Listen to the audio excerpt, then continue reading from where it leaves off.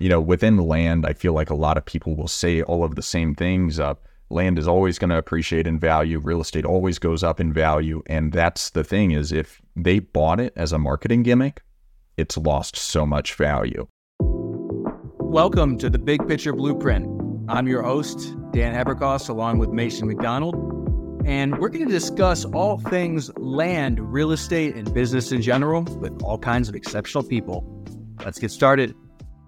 Guys, we are back today. Mason McDonald with RM Golden, Dan Haberkos, Front Range Land. And a topic that Mason and I really wanted to hit on is some of the basics of land that aren't taught or talked about. I mean, I can't tell you the amount of times that I've run into, alleged land investors who don't know what a plat map is or anything about utilities or anything that the end user is going to want to know. And so some of that stuff is what we're going to talk through today. But Mason, how's it going?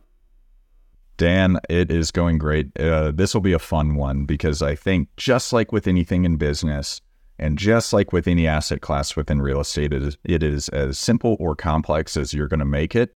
But man, you have to know the basics. And with land, there's a good amount of basics. I think one of my favorite quotes is from Mark Twain, which is, "Buy land, they're not making more of it." But maybe there's some complexities with that, and I'm excited to dive into a lot of the stuff that I think a lot of people just don't know about land. So I think we should get right into it. You already talked about a couple things, and I think this show will be a fun one to do, of just asking questions to the other person as we bring up other stuff. And so, Dan, what's a plat map? Great question. So a plat map is the overarching map that shows all of the divisions, individual lots, the roads, easements within the lots, the boundaries, right? It is the overarching map that shows how the land is divided up. And so it's a end goal for a developer, in that a developer is often, at least speaking to the horizontal, somebody who takes a piece of raw land and turns it into a subdivision or a finished subdivision. And so the plat map is what they work with the civil engineers and architects, and then ultimately the city or county, to create and record, which shows, okay, we took this 100-acre tract and turned it into, 50 lots of residential, 30 of commercial, so on and so forth. Here are the streets, roads, utilities, easements. It is the overarching map that shows the lay of the land. So that's different than a parcel. Yes, right? The plat map shows you all of the individual parcels in that given area, right? I love it. And something that you're going to see a lot, if you're getting in the land space, is what we call, in most counties that I worked in, it's the APN, or the assessor's parcel number. The county assessor is who is recording all of these plat maps and dividing up and showing all of these individual parcel numbers. So, that's something that you're going to need to know in this business as well, is a parcel. And that's what we're marketing towards. In our business, is finding people that own individual parcels or multiple parcels of land that maybe at some point, can get replatted and have, show all sorts of different things that are happening, with a large subdivide or anything like that. But don't want to get too complex too early. So we know what a parcel is and we know what a plat is. Now, land has a lot of different types and a lot of different uses. I can think of about 10 off the top of my head right now. But Dan, why don't you pick a type of land or a zoning of a piece of land that you're familiar with, and we'll talk. Sure. So, you already asked what a plat map is, so let me go down that rabbit hole. You'll hear me use the word infill all the time. And so I know the word raw land is misused all of the time. People see just a vacant parcel, there's a piece of vacant raw land. No. Much of it is not raw. Raw would mean that there are no utilities, no zoning, right? No entitlements, no streets, roads. It's just a piece of, maybe a piece of farmland with no development at all. That is raw land. Whereas infill, when I use the word infill, the implication of that word is that the utilities are in place, right? There's a road. You can access it. The entitlements are there. So you can build whatever the zoning code allows, whether it's single or multi or commercial. And so I think of infill as being one category of land, and it could be residential, commercial, industrial, but it is within an existing subdivision, usually city or town, where, you go down the street and there's 10 houses and 5 lots in between them, right? Those are infill lots. So the major implication when I use that word is that it is horizontally developed, which we'll hit on more in a moment, but I'll leave it at that. No, I love it. I love it. So to back up even a little further, we've got zoning, which is going to indicate the type of use that a piece of land typically has. And what you're specifically talking about is land that might have multiple zoning, but, it could be residential, it could be industrial, it could be commercial, it could be multifamily residential, it could be all that kind of stuff. But we're talking about specifically, for the most part, is residential, and then infill, because infill is not necessarily going to be something that's on the county assessor's website, right? It's not going to indicate that. No, that's not a type of zoning. That's just a general terminology in the business, implying that it is horizontally developed. Exactly. So whenever you're dealing with whatever type of zoning, and if you hear that word infill, which is, it's not jargon, but it's jargon, or I guess it is jargon within our industry, that's going to be something that's ready to get developed. All the utilities are there and everything makes sense. Yeah. So recreational land it can be a specific type of zoning for land, but regardless of the zoning, I look at recreational land as kind of the opposite of infill. Typically, there's not going to be utilities anywhere close by, or if they are close, it might be several miles away. And the infrastructure level is typically going to be a dirt road that goes up to the property. Sometimes it's a county maintained road, but for the most part, it's just kind of a dirt road that goes up to the property. So what you can do with a recreational piece of land, because there's opportunities to make money in every zoning class that exists. With recreational, typically you're going to get people that are looking for a place to ride dirt bikes and shoot their guns and potentially build, but it's going to be an off-grid cabin, where I own some land that we've been exploring for a while, putting an off-grid cabin on. And what that means is you put in you can maybe dig a well, but most likely you're going to use a cistern or a water holding tank. Your source of power is typically going to be solar. You can put in a septic tank where you can use a composting toilet. It's really, truly for the use of recreational land. But that right there, once again, with any of these pieces of land, you hear recreational, and you have to be careful and look around to make sure that you're not over-assessing or under-assessing the value of the property, because it can be zoned one way, but the actual use can be something else. I know certain counties in the state where it's zoned recreational, but it's considered an infill lot where you have utilities running up to it and everything like that. Yeah, let me just expand on that big picture. The overarching, these are terms. They're not perfect. They're not perfect lines. I've bought and sold land that's quasi-recreational and infill, in that there were, acre squares that you could build a house on, but a lot of people just used them to camp over the weekend, and that was allowable. So these aren't perfect categories, but they're more just useful categories that apply most of the time, because the ultimate goal and use of recreational land is camping or hunting or fishing, and then infill is generally development of some sort of housing. And so they're not perfect classifications, but they are useful because the seller and buyer is generally very different. You need to be aware of that. Completely agree. And I think the biggest thing is that typically with this recreational type of land, it's going to be more of like an individual non-commercial use, similar to residential, not necessarily being the buyer, but it's going to be an individual that lives in a house that's going to be on that land, or an individual that's playing on the land. So within residential, you're going to see a lot of different things from a zoning perspective, where I do what I consider infill lots, where it's in subdivisions, but they're more rural subdivisions. So there's utilities accessible, but typically it's going to cost a little bit more. Dan, talk to us a little bit about the farm and ranch land that's out there, agricultural land. Okay, Mason. So farm and ranch, ag land, it's exactly as the name says. It is raw land that has the potential to be turned into pretty much any other type of land, depending on where it is. And so the best use could potentially be just leasing it to farmers. Maybe it's way out in eastern Colorado. Nothing's really going on. there's not a lot you can do. Or maybe it's like Banning Lewis Ranch, the giant ranch right east of Colorado Springs that has been taken by some large developers. The horizontal work has been done, and now it's getting built out by a lot of the big builders. So farm and ranch is exactly as the name sounds. It is raw. It needs to have the development process done to really do anything beyond just leasing it to farmers or storing equipment. But there's a lot of potential of what you can do with it. And then you also get into water rights, mineral rights, sometimes oil rights, which is a whole nother asset class that can be divided and taken separate from the land itself. But I'll pause there. No, I think that's great. And I think just like with any piece of land, it's getting you guys familiarized with the jargon that's used in the industry, where you can go and you can have land that's zoned for farming or agricultural use, but it's technically an infill lot.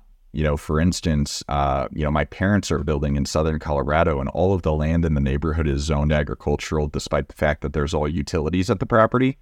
But that's more designed that way for tax benefit. There's cows that run through all the properties in the neighborhood and everything like that. And so whenever you're looking at it from an investment perspective, you can look at land as either a non-value add opportunity to flip, which is something that we do a lot of, or a value add opportunity to, once again, flip. Where with farming and ranching, and say, just like you're saying, say it's a huge parcel just east of Colorado Springs that would be great for development. You've got electricity running along the highway that it's adjacent to. And so you're going to need some infrastructure to obviously improve it into something else. But say it's a 1,000-acre parcel. How many end buyers are there for a 1,000-acre parcel that are going to be utilizing it for, a more retail or individual use? And there's just not that many, because that would be really, really expensive. But if you as an investor know that, hey, there's a building shortage going on, and that there's a huge desire to have a little bit more space, if you could take that 1,000-acre parcel and put in all of the horizontal development necessary, you can put in the roads, you can put in everything, and you can have,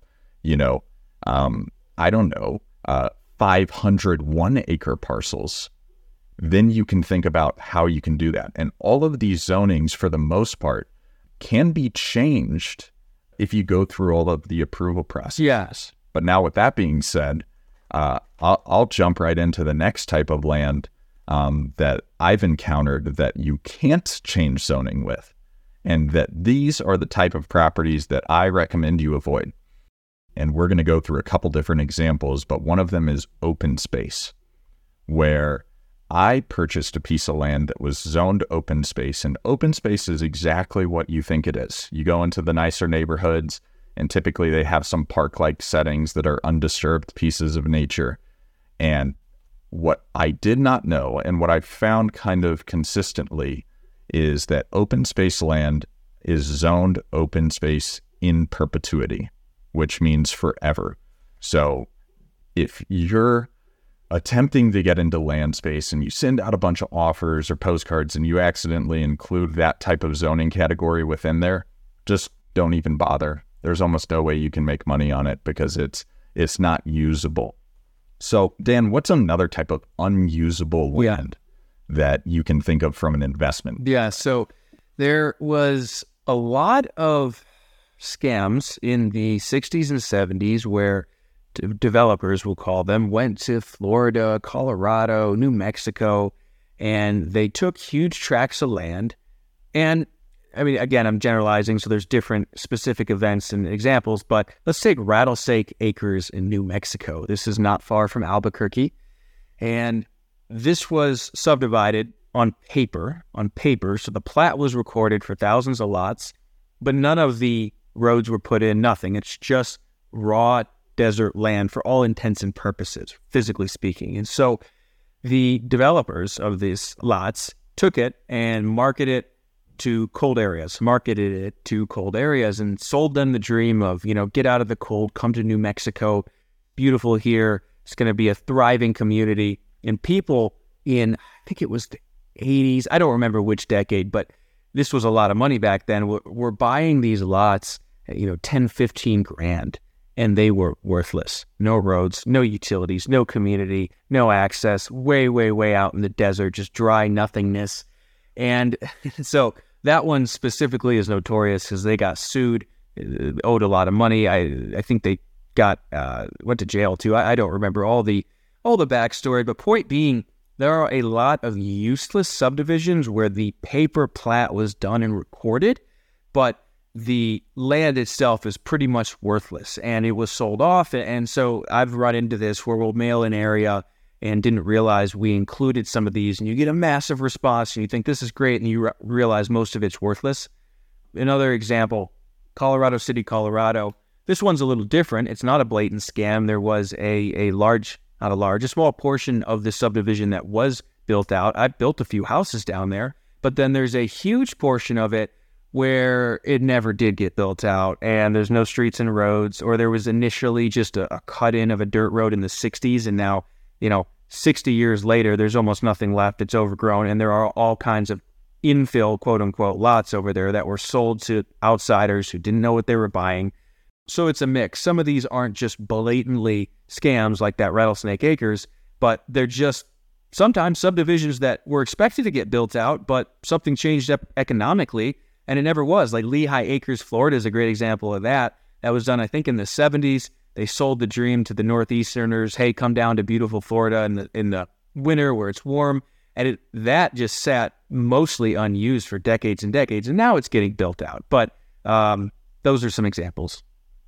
No, I think you're hitting on something that, Dan and I both do coaching and consulting work within the land business, and we have, friends that do it, and there's so many people out there that are teaching what to do. And I think they're teaching, correct me if I'm wrong, basically doing that all over again, where you're taught to go buy these desert squares or these really cheap pieces of land for just ridiculously low prices, absolutely insane prices where some people will just give them away to get rid of them. And then you kind of resell this dream where, this happened in Colorado. This has happened everywhere. In Hartselle, Colorado, I think, that happened back in the 90s with a, company that purchased a bunch, subdivided, promised everything, and then nothing happened. And, the same thing happened in Crestone, Colorado. And I think, just looking at it and recognizing that, in vacation destinations, there's going to be a lot of people that live out of state or out of county.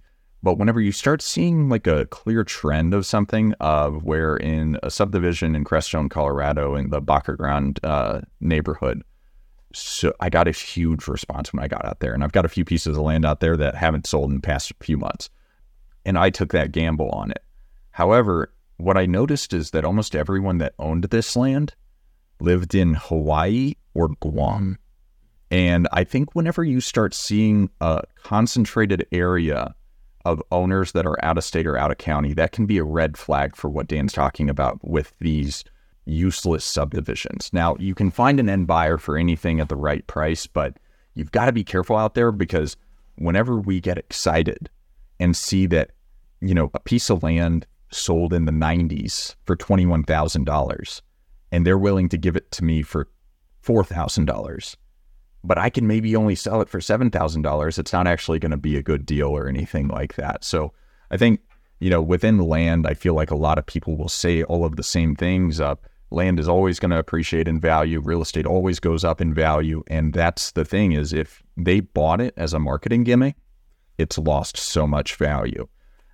But yeah, anything you want to add on useless subdivisions? I know we've been talking about it for a little bit, but I think it's so crucial people understand the difference between a useful and a useless. Yeah. So the moral is that be careful of pulling up the assessor site, seeing what appears to be a subdivided, a subdivision with streets and roads. Make sure that plat exists in reality. It wasn't just recorded and left at that. Another distinction I want to make, Hartselle, Colorado, as of today, you can actually go park your camper out there and camp, and many people like to do that. And so that's okay if you are clear and honest in your advertising about what you can do with that land, and people are fine with that. If they really just want to go park there on the weekends, great. But I have seen, using Colorado City as an example, people selling some of those lots as if, hey, you can camp here on the weekends, which is not true. You can't. If the Metro District finds out, they'll fine you. So, some of those subdivisions can be ethically bought and sold. You just need to be clear about what you are doing, what you are selling. And yeah, I think that's the main point I wanted to make there. No, I think that's all great. And I think that can kind of lead us into another conversation, because we can talk about the different types of land, and just to like rattle off a few really quickly, we've got residential that we talked about, and those could be infill lots or they could not be infill lots quite yet, which is why you have to do appropriate due diligence and see if all of the criteria that Dan's talking about makes sense. Of utilities, roads, and all that kind of stuff. You've got farm and agricultural land that once again could be developed, or it could be completely vacant. That's more of a tax designation rather than, a full, explanation of everything you can do with the property. You've got these residential lots is what we're talking about, in these useless subdivisions are technically zoned that way, residential, but typically they're going to be used more for the recreational use that we talked about a little bit. A few other ones, we've got commercial, we've got industrial, we've got mining claims and mining rights, which we don't really need to spend too much time on. And, I think one thing that I'd like this conversation to lead to is land use, because whenever you are attempting to understand what you can use a property for, that will indicate what the actual value is and who the avatar of your buyer is. Now, you and I don't really sell too much ourselves. We have realtors sell it, so we don't exactly maybe know who our end buyer is all the time, unless it's just going to be a commercial builder. But how do you determine what you can actually do on a property? How do you go about finding that information? Great question. So that just goes to the zoning code. And so in any market you're in, the county will have a GIS, a property search, usually both, where you can, specifically on the GIS, pull up an overlay that shows the zoning of all the lots. And then they have on the county website a list of what all those zoning codes means and what all the uses are for each. And so these can be pretty complex. So I recommend just calling in and asking, and then learning that way. I think that's a quicker way to do it if it's not a really simple explanation of the zoning code, which it usually isn't when you look on their site. Agreed. And I think a few things to look for, is, once again, you have to think about what price you're getting whenever you're attempting to purchase a piece of property that you want to get on the sales side. And that's what's going to dictate it, I think, the most, is what the actual use is and the cost of development, if there is any associated cost of development that's going to go in with the land. So, think about the area, think about what's going around. And, if you are in proximity to where you're investing, go drive around and see what other people are doing. Because the thing is, depending on, if you reference back to our episode talking about defining the avatar of who your seller is, whether it's the sophisticated, potentially former developer or investor, or someone that was going to build a second vacation home in a nice neighborhood, versus the unsophisticated person that got sold on a scam a long time ago, they might tell you whatever you want, which is why you have to confirm, verify and then trust in this business, because otherwise you're going to get screwed over. And the easiest way to do it, just like Dan said, just call the planning and zoning department. They should be able to tell you. I use a service, they're called Parcel Detectives. They do it all for me because I hate being on the phone. And go drive the neighborhood. If you think that you're going to build a dream home on this property in this unused, useless subdivision, and you look around, or you can just hop on Google Maps and look and see and be like, well, no one else has developed on this. The plat maps were recorded in 1979, and in the past, 45 years, or whatever that math is, no one's built on it. Don't think that you're going to be the one that does it. I think that you have the opportunity to get, or if you're like me, you can be susceptible to think that you might have found this gold mine, and you didn't. I promise. There's too many people that are investing in land and investing in this space that you're not the new one. And just as a fun aside, when you're looking in the zoning code, you never know what sort of interesting things you might find. I'll never forget looking at the zoning code for Pahrump, Nevada, and I forget the county, but within Pahrump, it's known for one thing, and that's where you would go outside of Vegas to have a good time on the weekends. And so right in the zoning code, there was a big BR, which stood for brothel. So that, I think, is just kind of funny. There we go. Yeah. It's the oldest industry, right? It's been around forever. So that right there at least indicates that there's some historical precedent for it, as versus you coming and being a new developer. Yeah. So Prompt Nevada for all those looking to get into the industry. But Dan, I think we can kind of move towards a little bit more of the technical aspects, where I think a lot of people think that, and I hit on it, but on the opposite point of say we're in North Carolina, a state that you do a lot of business in, and say that there is a vacant infill residential lot in a subdivision where there's homes all around it, but it hasn't been developed in a long time.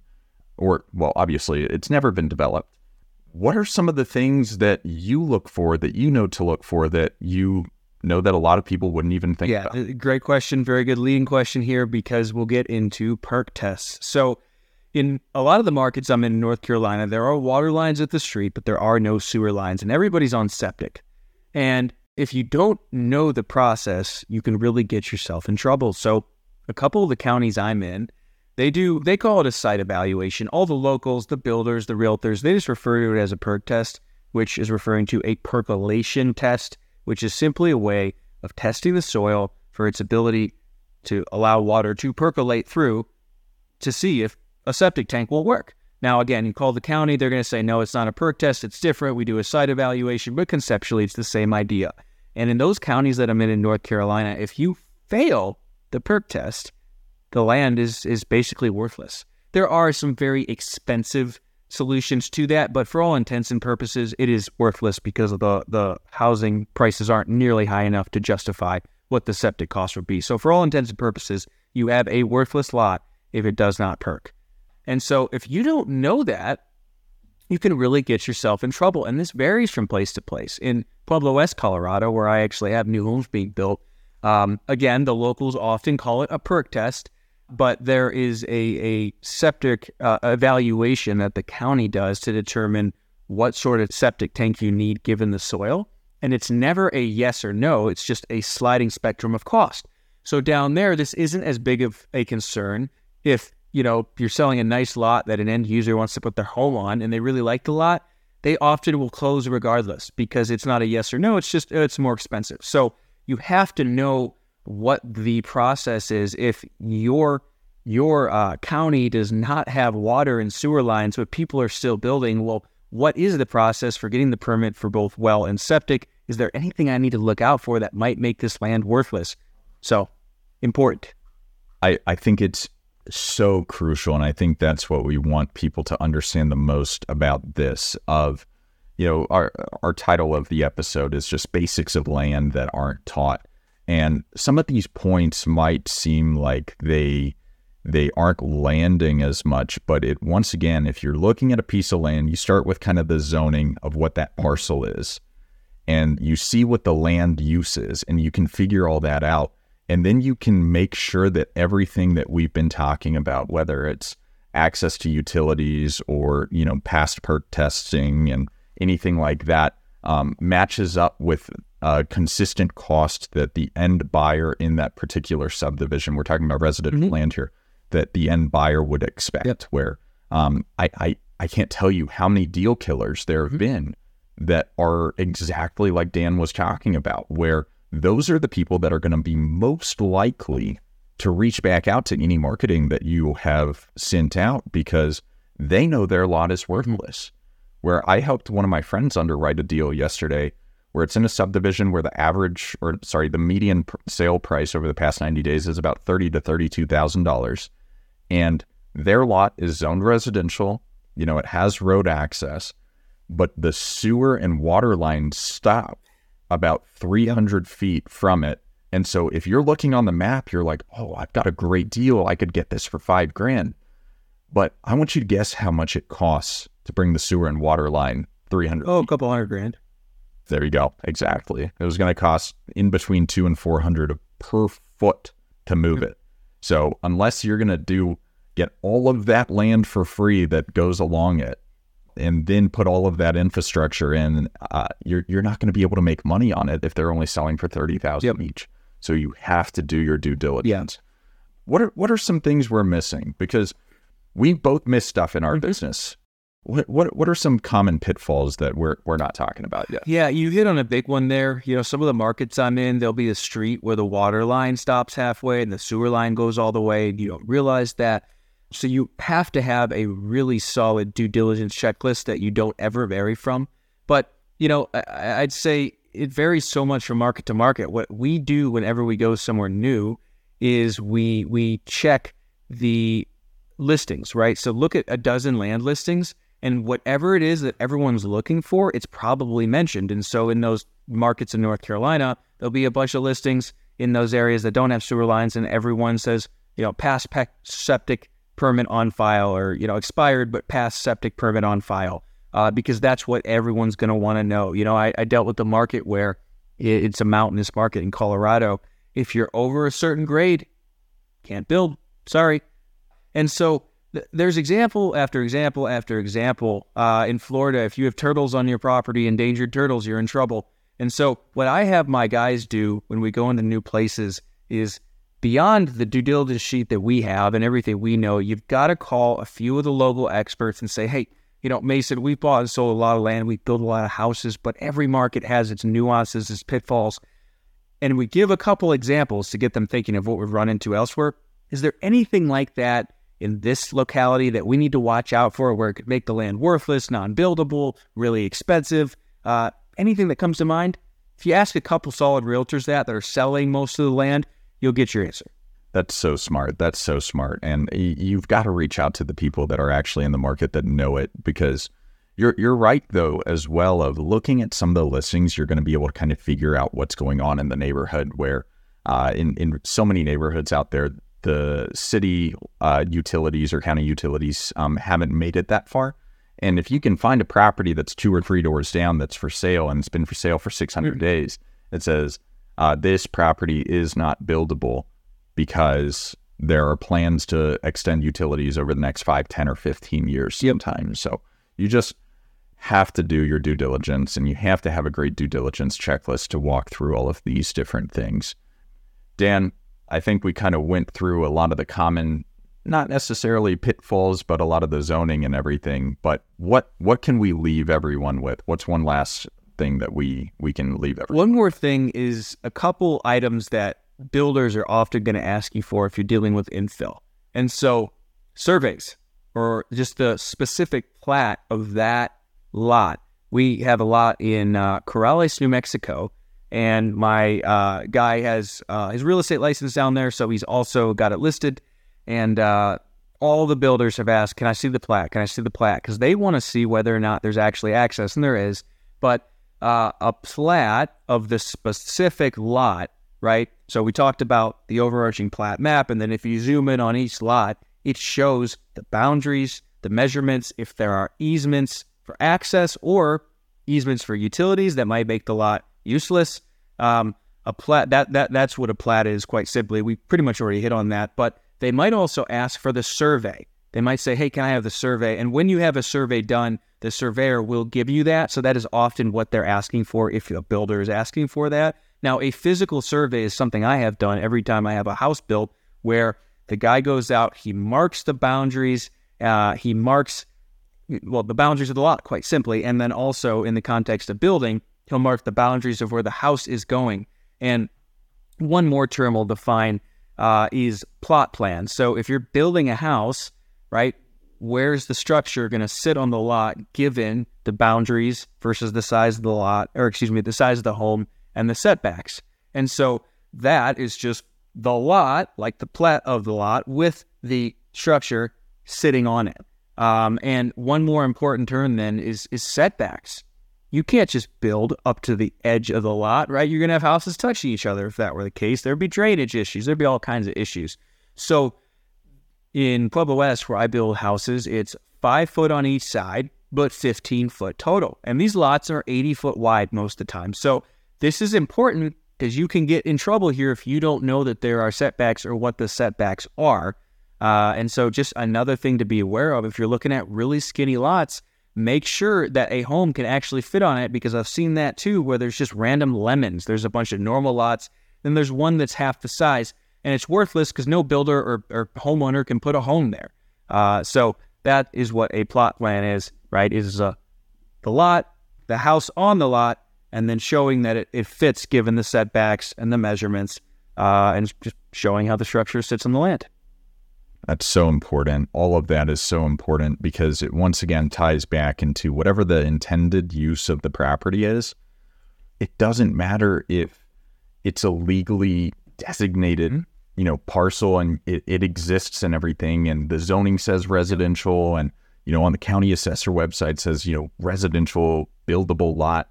You have to make sure that it matches up with actual code, where I can't even tell you how many neighborhoods, because those are the people that are going to be responding to you. Those are the ones that, if we had a count, if we had an easy way to systematize this and track that data, the useless pieces of land, I feel like my response rate is like 90% whenever I accidentally send those, because it will happen all the time. There will be that skinny lot that is zoned as residential, that is just a tract of land in a neighborhood that cannot be used for anything. And, originally it was a drainage easement, but a lot of the times with these neighborhoods that were developed 50, 60 years ago, whenever all of this data was uploaded into the county assessor website, it was not translated perfectly or appropriately. So you have to double check and verify and make sure that, if the goal or the end goal or end use of that property is to build a house on it, are the dimensions of the property appropriate? Because when these plat maps were recorded in the 70s, zoning can change, land use can change, all of this stuff can change. And so those people might have paid $15,000 for that lot that you can't do anything with anymore. So don't buy unusable land. It's not going to be worth it. I think, I hate saying no to stuff. And I think the only approach, correct me if I'm wrong, Dan, whenever you get one of those unusable pieces of land that, there's obviously going to be setback requirements that are going to be unable to be met because it's too skinny or it's shaped wrong or the slope is too weird, there's still an opportunity to make money on it. And to me, it's selling it to the neighbor. If you can get it cheap enough, you could probably assign it to the neighborhood or sell it to the neighbor at an extreme discount. But that's a conversation you should have prior to locking anything up, to see if the neighbor actually has any interest in it. Because otherwise, you're going to be stuck with a lemon, and you're going to be the person that's responding to mail in 70 years with this piece of unusable land that you can't do anything with it. But I think that was a great show. I think there's a lot of useful pieces of information. I think we summarized effectively of, determine the type of property that you want to be utilizing with your investing strategy and make sure that the actual use matches up with the intended use. And do that through great due diligence, contacting local experts, contacting the county, and use the jargon that we're using, because, whether you're flipping land or you're developing land or you're attempting to get into land in some capacity, know the difference between a parcel and a plat map and what residential versus recreational and all these terms that we've been using. Dan, this was a ton of fun. I think it's useful, and we'll pick it back up. Thanks, Mason. And that's it for today's episode of The Big Picture Blueprint. If you found it helpful, please share it with your friends or anyone you think that it could benefit. Don't forget to subscribe and leave a rating, and we'll see you in the next episode.